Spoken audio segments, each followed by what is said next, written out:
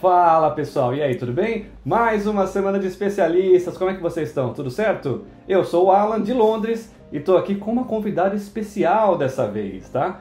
Representando aqui o Márcio, o segundo especialista do nosso programa, para falar de Sandman hoje, uma das séries aí que surpreenderam no Netflix recentemente. Está ela, a minha queridíssima, minha amada esposa Letícia. Como está, Letícia? Tudo bem? Tudo bem. Ela está um pouco tímida para apresentar, mas a gente vai tentar aqui. Perdi uma aposta e agora eu tenho que participar, né? Eu não quero nem falar como foi essa aposta, deixa pra lá. Corta essa parte, editor, corta essa parte. Mas não foi nada disso. Vocês estão pensando. Enfim, hoje a ideia aqui é discutir um pouquinho sobre uma série que a gente acabou de assistir, Sandman. Pois é, Sandman foi uma surpresa pra mim. Eu conheci os quadrinhos, só assim, bem por cima. Eu nunca li propriamente dito as publicações, mas já ouvi, sabe, o Nerdcast contando sobre a história e outros blogs e sites falando sobre. Então eu tinha mais ou menos uma ideia, eu conhecia de alguns dos conflitos que aconteceram ali na série e a gente vai falar um pouquinho sobre isso. Você não conhecia nada de Sandman, certo? Não. Eu assisti porque você indicou. Então foi uma indicação. Eu sabia que tinha umas coisas interessantes ali, mas qual foi a sua primeira impressão, assim, pra quem não sabia nem o que esperar? O que você achou quando você começou a assistir Sandman? O primeiro episódio me deixou muito presa, assim.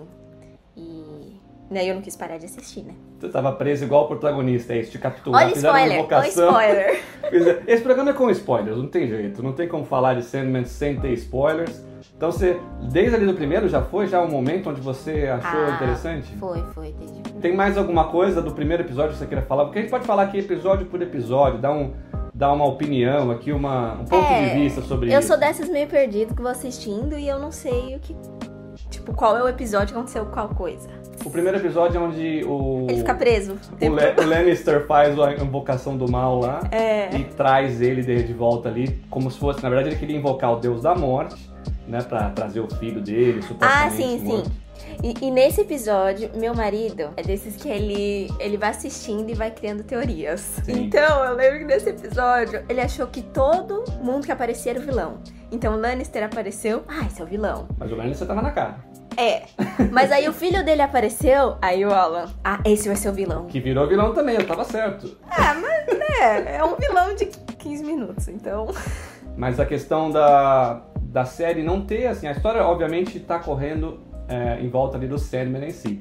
Mas eu achei muito interessante essa questão meio Black Mirror, onde você tem um ciclo fechado de uma história acontecendo, alguma coisa ali rolando, né, que foi toda essa primeira parte no começo do século, quando ele é preso e tudo mais, e depois vira outra coisa, sabe? O segundo episódio, o terceiro episódio já é uma história totalmente diferente. A gente continua acompanhando o Sandman e as consequências do que aconteceu, mas assim, outros personagens, outro núcleo, eu achei isso muito interessante. Depois do primeiro episódio... Ele já escapa no primeiro episódio?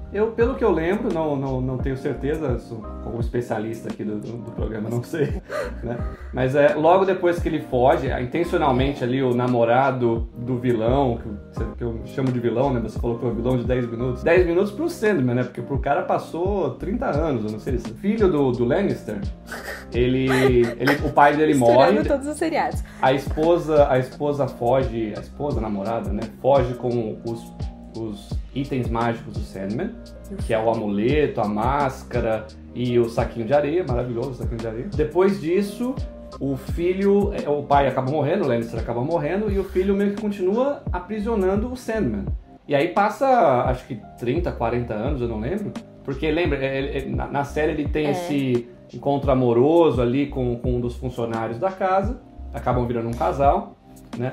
E eles ficam lá junto um tempo, passa um tempo e de repente já estão velhinhos.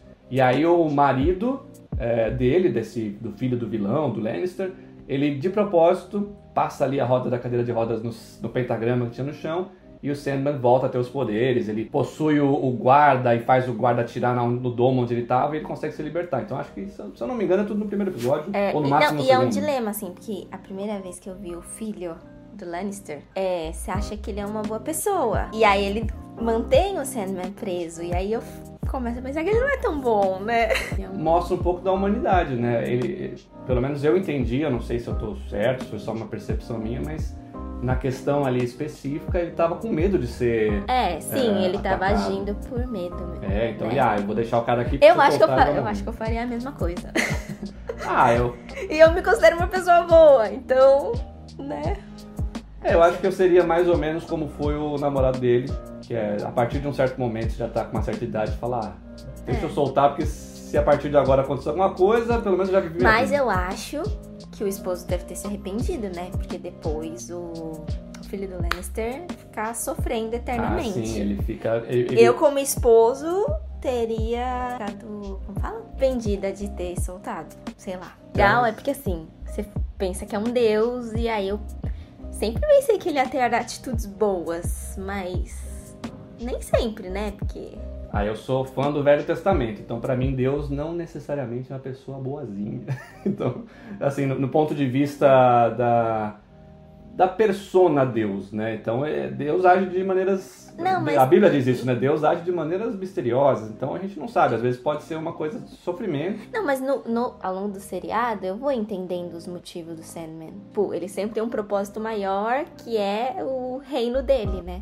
E aí eu começo a entender por que ele tem essas atitudes que eu, leiga, à primeira vista, acho que não é bondoso, né? Uma curiosidade também é que eu ouvi que nos quadrinhos ele é muito mais isso e pronto, acabou. A questão de abertura, essa humanização é uma coisa da série que eu acho legal. Ele precisa ser mais humano pra gente se conectar, senão a gente ia achar que ele... É um vilão. Exato, ele ia virar um vilão. Até os vilões, pelo menos os que a gente conhece na primeira temporada, a gente tem uma certa conexão. Você consegue... Não tô falando que você justifica o Corinthians, né? O pesadelo. Mas você entende que ele foi criado daquela maneira e ele tá agindo simplesmente como ele foi criado. Ele tá fazendo as coisas que ele nasceu pra fazer, né? E ele acabou gostando todos os sonhos, todos os pesadelos, todos os seres do mundo dos sonhos que vêm pra Terra, eles se apaixonam pelos seres humanos. Isso é bem interessante de observar na série. Então, todos eles acabaram sendo tentados pelo mundo dos seres humanos e querendo ficar mais ou trazer, digamos, a sua experiência, seja ruim como pesadelo, pra cá. Mas eles têm essa ligação, esse bonding, né, com o mundo dos seres humanos. Eu achei isso bem interessante. Tem ele, do Narcos e do Carbon Altered. Acho que não é não. Acho que do Carbon Altered é o cara do Robocop. Eu tô confundindo os dois. Eles são meio parecidos. Mas não é não. Desculpa. Aí tem o Lannister, do Game of Thrones. Tem a... Qual é o nome dela? Que é a Lucifer. A Lucifer, eu não sei. Ela também é famosa? Ela assim, é do Game of Thrones. Ela é a Brienne. Meu Deus. Brienne, a minha cabeça acabou de explodir. Eu juro que eu não tinha me ligado. Juro, é verdade. É sem sacanagem. Ela é Brienne. Não é sensacionalismo. Ela é a Brienne, cara. Ela é Brienne, quem mais? Aí tem o... Pra mim é o do Harry Potter, o Lupin, professor Lupin. Sim, ele é o lobisomem do Harry Potter. Ele conseguiu os objetos, eu não lembro, me lembre agora, por favor. Ele consegue os objetos antes desse episódio que ele conversa com a irmã dele? Ou ele ainda tá procurando os objetos? Sim. Porque depois que ele encontra os objetos, ele sente aquele vazio e vai pro parque dar pão pros pombos. É verdade, Então ele já tinha conseguido. Tamo junto, Sandman, dando pão pros pombinhos e pros patinhos. Eu achei que ia ser o seriado inteiro sobre isso, mas foram 3 episódios? Sei lá. É verdade. Resolveu muito rápido, realmente. Eu também achei muito estranho isso, né? Eu tava esperando que isso ia andar. Eu achei legal isso, interessante. O objetivo do seriado não ser o seriado inteiro, né? É uma quebra de expectativa, né? Na minha opinião. Sim. A gente tava assim, tá bom, vai ser a história desse cara, vai ter aquela enrolação que a gente tá acostumado. E não, encontrou, resolveu, tá tudo certo. A gente se sente igual ele um pouquinho, assim. Sentado no banco pensando, tá bom, e agora? E agora? O que pode Acabou acontecer nesse seriado? Realmente. São 10 episódios. Eu tô tentando aqui resumir, fazer um programa curto, mas não dá. Esse programa vai ser longo, né? Porque, vamos na cronologia das coisas. Ele começa a procurar os amuletos deles. É o amuleto, a máscara e o grão de areia. O grão de areia é o primeiro que ele acha, né? É com a Constantine. Que assim que ela apareceu, a gente achou que ia ser par amoroso. E foi outra quebra de expectativa. É verdade. Né? Rola uma tensão ali, acho que proposital, mas... Que bom que não foi. Ele é um deus meio andrógeno, na minha opinião, então acho que não... Apesar de ele ter tido um caso com a Nada, né? Até um arco mais pra frente. Aparece nessa parte posterior. Mas A primeira parte, realmente, você está certa. Constantine, eu tinha... A ordem é muito... A Constantine. Que é uma adaptação, é uma mudança, porque nos quadrinhos era o Constantine, não do Keanu Reeves também, né? O mesmo personagem, mas é o Constantine da obra da DC, né? Não é a Constantine, mas eles fizeram essa troca. Hoje em dia, uma adaptação que não mudou a essência do personagem, tá tudo certo. Acho que funcionou. Nós que moramos em Londres, quando a gente vê a cena dela, que foi filmada em Greenwich, pra gente era o nosso antigo bairro. Foi uma coisa bem legal de ver, né? Na verdade, a gente se acha assim, olha aqui, eu tava passando aqui, rapaz, fiz uma caminhada, um Cooper aqui semana passada, então é realmente muito, muito emocionante pra gente ver. Essas coisas ainda são muito legais de perceber nas obras cinematográficas e tudo mais. Mas aí ele consegue essa areia, que é a Constantine vacilo, deixou na casa da ex-namorada, e a mulher, com a saudade da namorada, ficou lá segurando aquela areia, que tinha o poder do sonho, e ficou eternamente sonhando até definhar na cama. Aconteceu isso, né? Então, é bem sinistro. Tem momentos sinistros nessa série, se a gente parar pra pensar. Tem a cena que a gente vai falar mais pra frente, que é o do bebê sendo levado pela irmã dele. É uma coisa forte, se você tiver, assim, mais sensível, se é uma pessoa sensível pra esse tipo de assunto mais filosófico, pega na veia ali, é bem interessante. A máscara é o segundo elemento, que foi trocado por essa mulher do Lannister, que roubou tudo dele, fugiu com um filho, né? Tava grávida. E aí, bem Game of Thrones isso, pra falar a verdade, né? E aí ela trocou essa máscara com um demônio por um amuleto de proteção. Então ela tinha um amuleto que qualquer bicho que viesse atrás dela pra machucá-la... Não só bicho, né? Até humanos, eu acho. É verdade. Depois acontece com humanos. Qualquer ser que fosse machucá-la ou atacá-la, automaticamente o amuleto agia e fazia ali mandava a pessoa, matava a pessoa, mandava pro inferno, mandava pra onde ela surgiu e etc. Acontece isso com o Corinthians, e o Corinthians vai pro mundo dos sonhos brevemente, conversa da biblioteca, depois volta pro mundo humano, porque o Sandman tá lá, tá passeando e não consegue nada resolver isso. É um arco que pra mim funcionou muito legal, com a Brienne agora, que minha cabeça realmente ainda tá... Aí teve pra mim a parte mais legal, que é a luta, a batalha entre a... Gente, a gente fica falando o nome errado de todos os personagens, desculpa. Não, é a Brienne e o Robert Smith do Tequila. São eles brigando no inferno. Não sabendo nada de Sandman, esse é o título. A luta deles, pra mim, foi genial. Eu tava esperando porradaria e sangue. A gente pensa no filme da Marvel, né? A gente fala, nossa, o Sandman vai sair voando, e aí vai vir raio do céu, e vai vir não sei o que lá, o exército, um monte de demônio atacando ele. Não.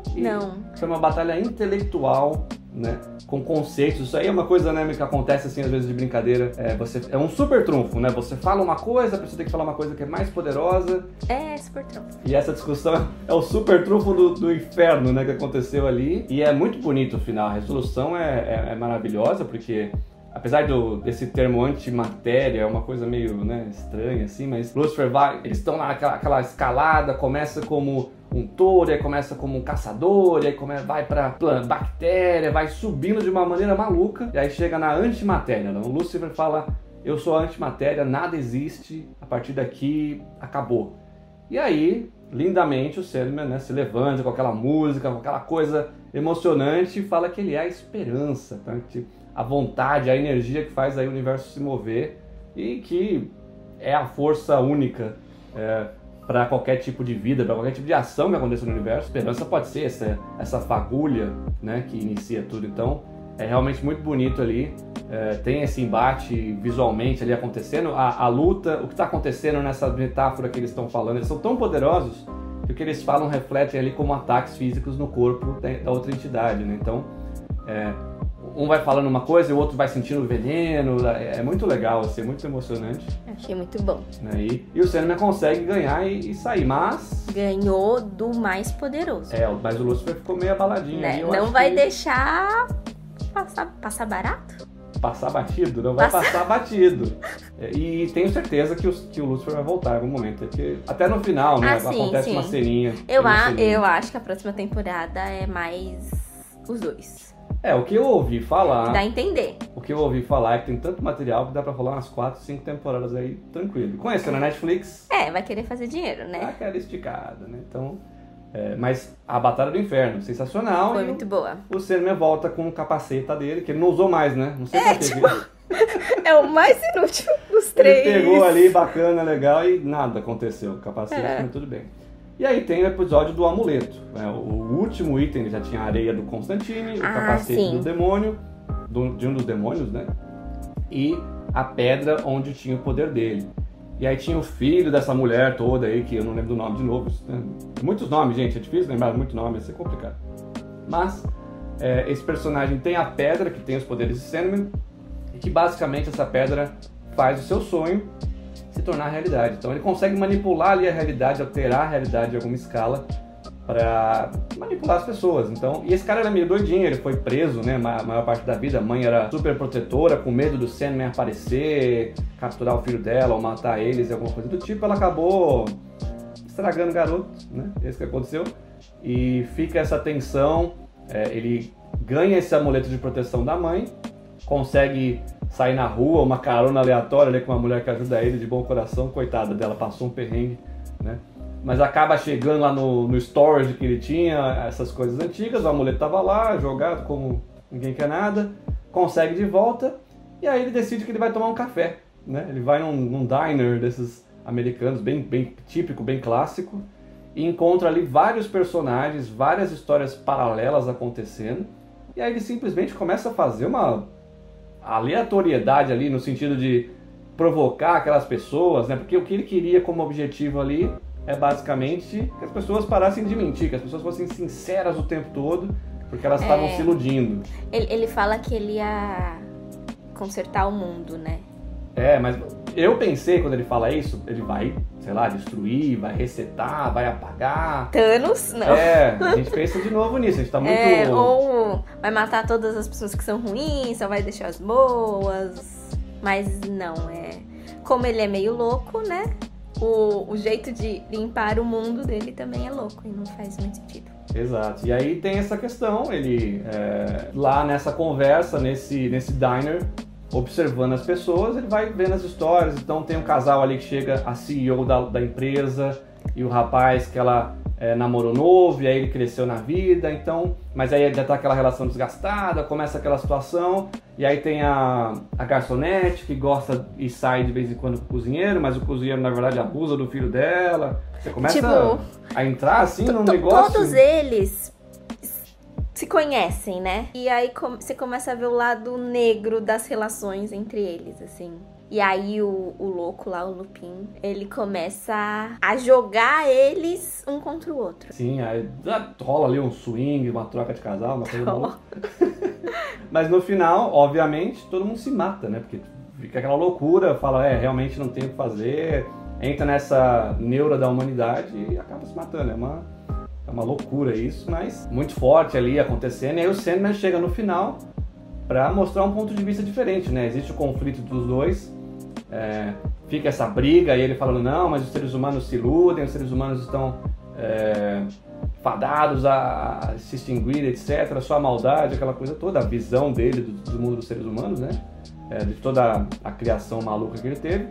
E aí o Sandman mostra que na verdade não, na verdade os sonhos, né, e os poderes que ele tem estão ali para alimentar a esperança. Então ele pega o mesmo casal, né, e fala, olha, esse casal aqui na verdade o sonho deles é que ele seja uma pessoa melhor, é que ela tenha uma vida melhor e ajude as pessoas e tudo mais. Então tem um desdobramento ali no final bem interessante, bem positivo, apesar de todo mundo ter morrido, eu acho, né? Aí depois acabou esse primeiro ato, que aí quando eu falei, o seriado acabou. É a parte do Bruno e Marrone, né? Que ele senta na praça, fica lá triste, eu não sou vagabundo, eu não sou delinquente. E fica dando comida pros povos. Parece uma moça com roupas parecidas com a dele, com a bota, né, com alguma coisa. Uma cruz da vida eterna egípcia, né, no pescoço. E pra nossa surpresa, ela é a irmã do Sandman. A morte, né? Uma coisa legal que eu acho, uma curiosidade, é que todos os irmãos, como é o nome em português? Eu esqueci agora. Endless, em inglês, perpétuos. Os perpétuos, os Endless, eles têm todos o nome com um D. Em inglês, então, né? Isso, então é o Dream, o sonho, Death, a morte, o Desire, o desejo, né? E o Despair, que a gente conhece nessa primeira temporada, que é o desespero. E tem mais perpétuos, mas a gente talvez... Ele aparece no final, assim, tem brevemente Destiny. Tem o Destiny, a gente não viu. Ah, a gente viu o Destiny, a gente viu as três irmãs, é verdade. Mas aí rola aquele episódio lindo, na minha opinião, uma interpretação sobre... Nossa, eu achei bem bonito. Uma interpretação ali... De ver a morte... Não sendo má, né? É, que a gente sempre vê a morte como algo ruim, mas no caso a morte ela é mostrada como uma pessoa que vai te acompanhar no momento em que você morre, né? Pra você não estar nessa passagem sozinho. Exato. Então é reconfortante. E pega um pouco, né, você vê os primeiros momentos ali que ela chega e começa a levar as pessoas. E aí começa a levar pessoas que você fala, não, mas peraí, tá indo um pouquinho demais, leva um bebê. O bebê recém-nascido. E o Sandman acompanhando a irmã, trabalhando ali e observando, e eles tentando... filosofando, né, sobre o propósito da vida deles, de Endless, de perpétuos, né? Não, é muito legal. Eu acho que é um dos mais tocantes, bonitos, assim, de ver. Realmente é bem legal de acompanhar. Aí... A treta continua com o Corinthians, né? O Corinthians é o vilão dessa temporada. Sim. Ah, é verdade. Então rola um spoilerzinho, não spoiler, né? Mas rola assim, ó, na verdade quem tava aí por trás de tudo isso é a Lady Gaga, quer dizer, é o Desire. Sacanagem isso. Mas não é a Lady Gaga? Igualzinho. É o Desire, né? O irmão, um dos perpétuos também, um dos Endless ali. Que quer sacanear o Sandman, aparentemente. Eu não sei os motivos. Eu não entendi. Você entendeu os reais motivos do porquê que ela tá fazendo isso? Porque pra mim ela só não gosta. Sabe quando você não gosta daquele parente? Aí santo não bateu, né? Você não gosta daquele parente, você quer dar aquela sacaneada. E ela meio que manipula a irmã gêmea dela, que é a desespero. A desespero. Dá a entender que não foi a primeira vez que ela fez alguma coisa pro Sandman se dar mal, né? O que eu entendi é que aquela moça que ele encontra no inferno, a Nada. Na verdade, foi forjado ou causado pela desespero. Então, aquela que ele fica batido ali com ela. Ali. Realmente, você vê que ele dá uma tremida ali na base quando ele vê ela, porque alguma coisa muito ruim aconteceu ali, que a gente talvez vá saber nos próximos episódios. Eu fiquei curiosa. Mas foi a obra do desespero ali. Foi uma primeira tentativa de começar uma guerra, talvez, porque ela fala, né? Eu quero ter sangue no final da série. Ela quer realmente, ou ela, ou ele, ou eles, não sei, mas quer a treta, quer acabar com o irmão, quer brigar, quer tapa na cara, né? Ela dá uma explicadinha, pensando bem. Ela fala que o Sandman acha que é muito mais importante do que todo mundo, né? Bom, mas o Dream né? Eu acho que é. É que ela não então. aguenta de inveja. Mas meio invejosa. E aí, aparece a vilã e aí ele começa a parte do Vortex. Sim, aí o Vortex é uma entidade, um ser, que nem o Sandman sabe por que aparece, de tempos em tempos, que é uma pessoa que ela afina as camadas entre sonho e realidade, basicamente. Então, se uma pessoa, por exemplo, está sonhando e é atacada, né, ou ela tem uma relação sexual, por exemplo, ela pode ter as consequências disso no mundo real. Então, a amiga dela, por exemplo, que sonhava com o marido falecido, ela de repente está grávida no mundo real. E uma gravidez de 2 dias, né? Impressionante, assim, a barriga cresceu ali rapidinho. E acontece o mesmo com o Sandman, né? O Corinthians está lutando com o Sandman ali e o Vortex está próximo, com os poderes cada vez mais intensos. E aí, na facada, né? Aí talvez pudesse ter sido um pouco mais metafórico, né? Também. Mas o Corinthians literalmente pega um facão ali, dá uma facada no Sandman e ele se machuca. Então, a camada está fina. E esse Vortex, se não for destruído, ele vai acabar simplesmente com os 2 mundos, o mundo dos sonhos e, consequentemente, a realidade que nós vivemos, todos nós aqui, né? E eu achei interessante porque mostra lá no começo, é isso, né? A série pra mim é tipo aquela novela de 2 fases, que é meio estranha, Renascer, né? Que mostra assim, as coisas e tal. E aí a chance de ficar perdido na segunda parte é muito grande. Inicialmente não explica e você fica, como pode isso? Mas na verdade... Então o Vortex é na verdade o filho de um desses Endless agora, né? De certa forma. Um descendente, parte da família aí é o priminho do Sandman, né? E a treta tá declarada, né? Pode acontecer ruim, tem toda essa correria, toda essa resolução. Uma coisa que não fica clara é o desejo foi atrás dessa mulher enquanto dormia porque já sabia que ia ser o Vortex, ou porque ele teve relações, ela virou Vortex, entendeu? O que eu entendi é que, assim, Ele prendeu o Sandman. Ele foi o responsável por prender o Sandman. Ele fez o plano para que isso acontecesse. Então ele sabia que se ele fizesse alguma coisa do tipo, enquanto o sonho estivesse sem os poderes, ele causaria um vórtex. Ele é aquela pessoa que... Ele talvez seja mais esse personagem... A gente pensou que fosse o do primeiro arco, mas ele talvez seja mais esse personagem que queira acabar com o mundo, sabe? Que quer ir até as últimas consequências ali, o limite, passar do limite do que pode e do que não pode, e não tá nem aí se o mundo acabar, se o mundo continuar. Pra mim é isso, esse cara quer destruir tudo, quer dar porrada no Sandman, e não importa se o mundo acabar como consequência, tudo bem. Eu fiquei com a impressão que ele não quer acabar com o mundo, mas ele quer dominar o mundo. Tipo, talvez ele ser o único Endless. O único Endless. Pode ser, né? Mas ele não tem medo de qualquer maneira de ir além do que pode pra fazer isso acontecer. O Vortex ali no final, eu achei meio caído, tá? Vou ter que falar que eu achei meio caído. A menina que tem o poder do Vortex, que é filha dessa pessoa que dormiu... É neta. Que dormiu 70 anos, né? Acorda, desperta, tem os poderes, acontece tudo isso, e aí no final ela transfere os poderes pra avó, que conheceu há pouco tempo, e aí a avó que é destruída no lugar pra ela poder sobreviver. O que dá a entender é que a avó era um Vortex. Aí como ela tava dormindo, o Vortex deve ter passado pra mãe. Passou. E aí a mãe também morreu, passou pra neta, né? Não, é uma confusão um pouquinho. Aí essa parte pra mim ficou um pouco estranha, né? Mas eu achei que, apesar de tudo, eles falam isso, né? É curioso porque eles falam isso. Passa o poder pra ela. Como você vai passar? Você tá dentro de um sonho. Você pode fazer o que você quiser. Então ela imagina ali um coração de diamante, alguma coisa assim, como se fosse uma pedra com os poderes. E passa pra avó. A avó absorve aquilo e pronto, resolvido. Aí o Sandman, que tem a obrigação de matar um Vortex pro Vortex não destruir as paredes entre os mundos, acaba matando a avó e não a neta, né? Exato. E aí o dia acaba feliz, né? Então o Sandman fica felizão, resolveu essa treta aqui, consegue capturar o Corinthians de novo. Eu acho que o Corinthians volta, hein? A gente nem falou do Corinthians, mas ele tem a boquinha, os olhos de boquinha. Não, e o que é aquela serial convention? O poder do Corinthians, né? Ele é um Corinthians, ele é um nightmare, ele é um pesadelo. Então o poder dele é influenciar, digamos, esse lado ruim das pessoas. E aí a explicação na série é que o boom de serial killers que aconteceu na década aí de 40 pra cá, né?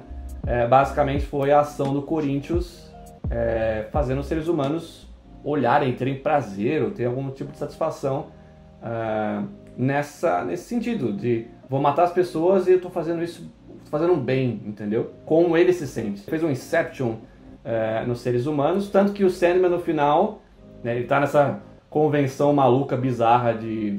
É muito bem sacado, né, o nome da convenção. Serial Convention. Cereal. E aí no final, ali, depois que ele derrota o Corinthians, o Corinthians fica numa caveirinha, ele guarda o Corinthians, né? Então por isso que eu acho que ele volta. Não, mas assim, eu entendi que o Corinthians, ele tava naquela convenção porque ele queria usar o Vortex pra na hora que todo mundo tava sonhando as maldades que faz, ele quebrar a parede entre os mundos. Também acontece isso, né? Aí o sonho dos serial killers iam virar realidade. Mais força, assim. Aconteceu assim, eles mostraram um pouquinho, né? Mas isso aconteceu numa escala reduzida contra o Sandman e contra a menina, a própria Vortex, pra meio que estimular ela a ficar com mais medo e ter mais poder solto, né? E aí no final, depois que ele derrota o Corinthians, ele tira essa ilusão, esse Inception do Corinthians, e eles, digamos, deixam de ser psicopatas. A minha percepção, pelo menos, foi isso. Eles deixaram de ser psicopatas, viraram pessoas normais, como se tivesse tirado essa coisa da cabeça deles. A minha leitura foi que os serial killers, o sonho deles era fazer maldade. E aí o Sandman tira o sonho da vida deles. Então... é uma excelente interpretação. E aí eles não têm mais sonhos. Eles não têm mais sonho de matar. E eles começam a sentir remorso. E aí alguns se matam. A série filosofa sobre isso, né? Você é o seu sonho. Você é o que você persegue. E nem sempre seu sonho é bom, né? Seu sonho pode ser ruim, pode ser maldoso, né? Muito bom, amor. Adorei essa.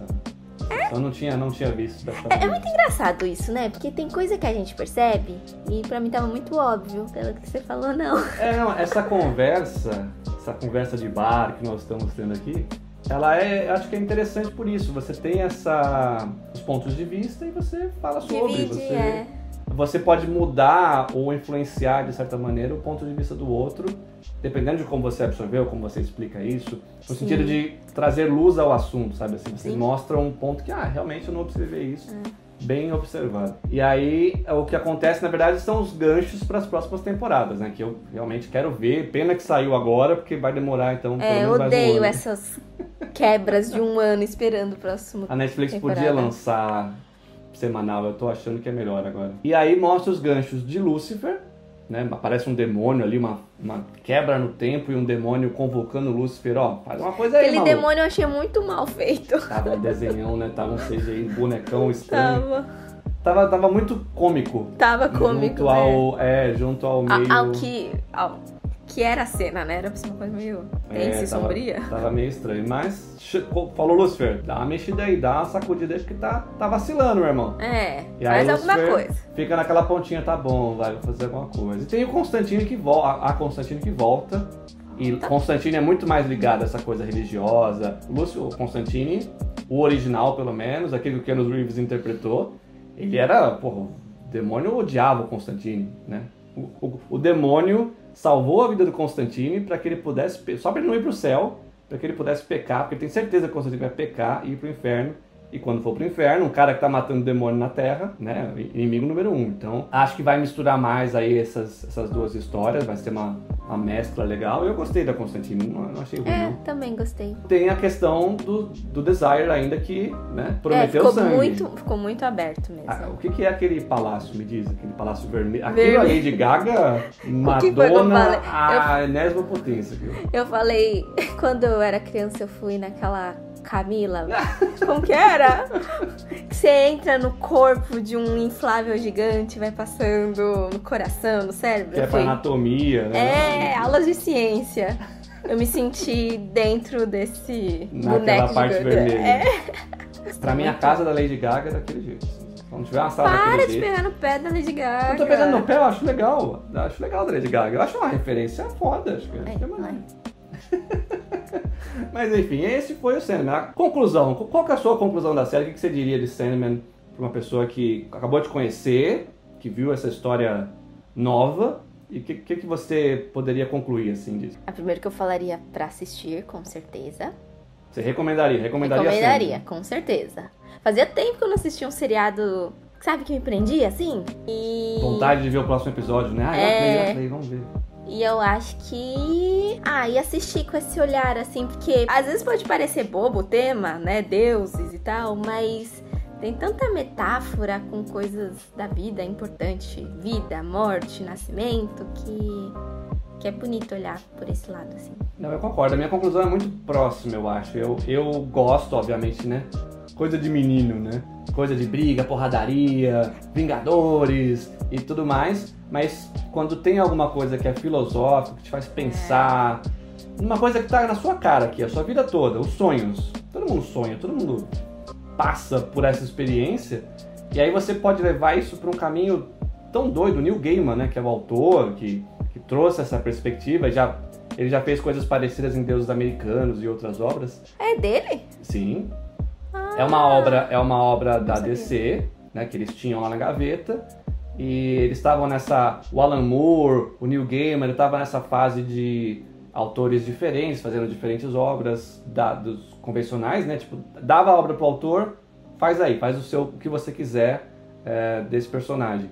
E aí eles deram pro Sandman, ele recriou esse universo e fez essa visão bem... Pra mim, se você puxar um pouquinho dos americanos, tem um pouquinho disso, de uma coisa material ou uma coisa intangível ser um deus, ser uma personificação, né?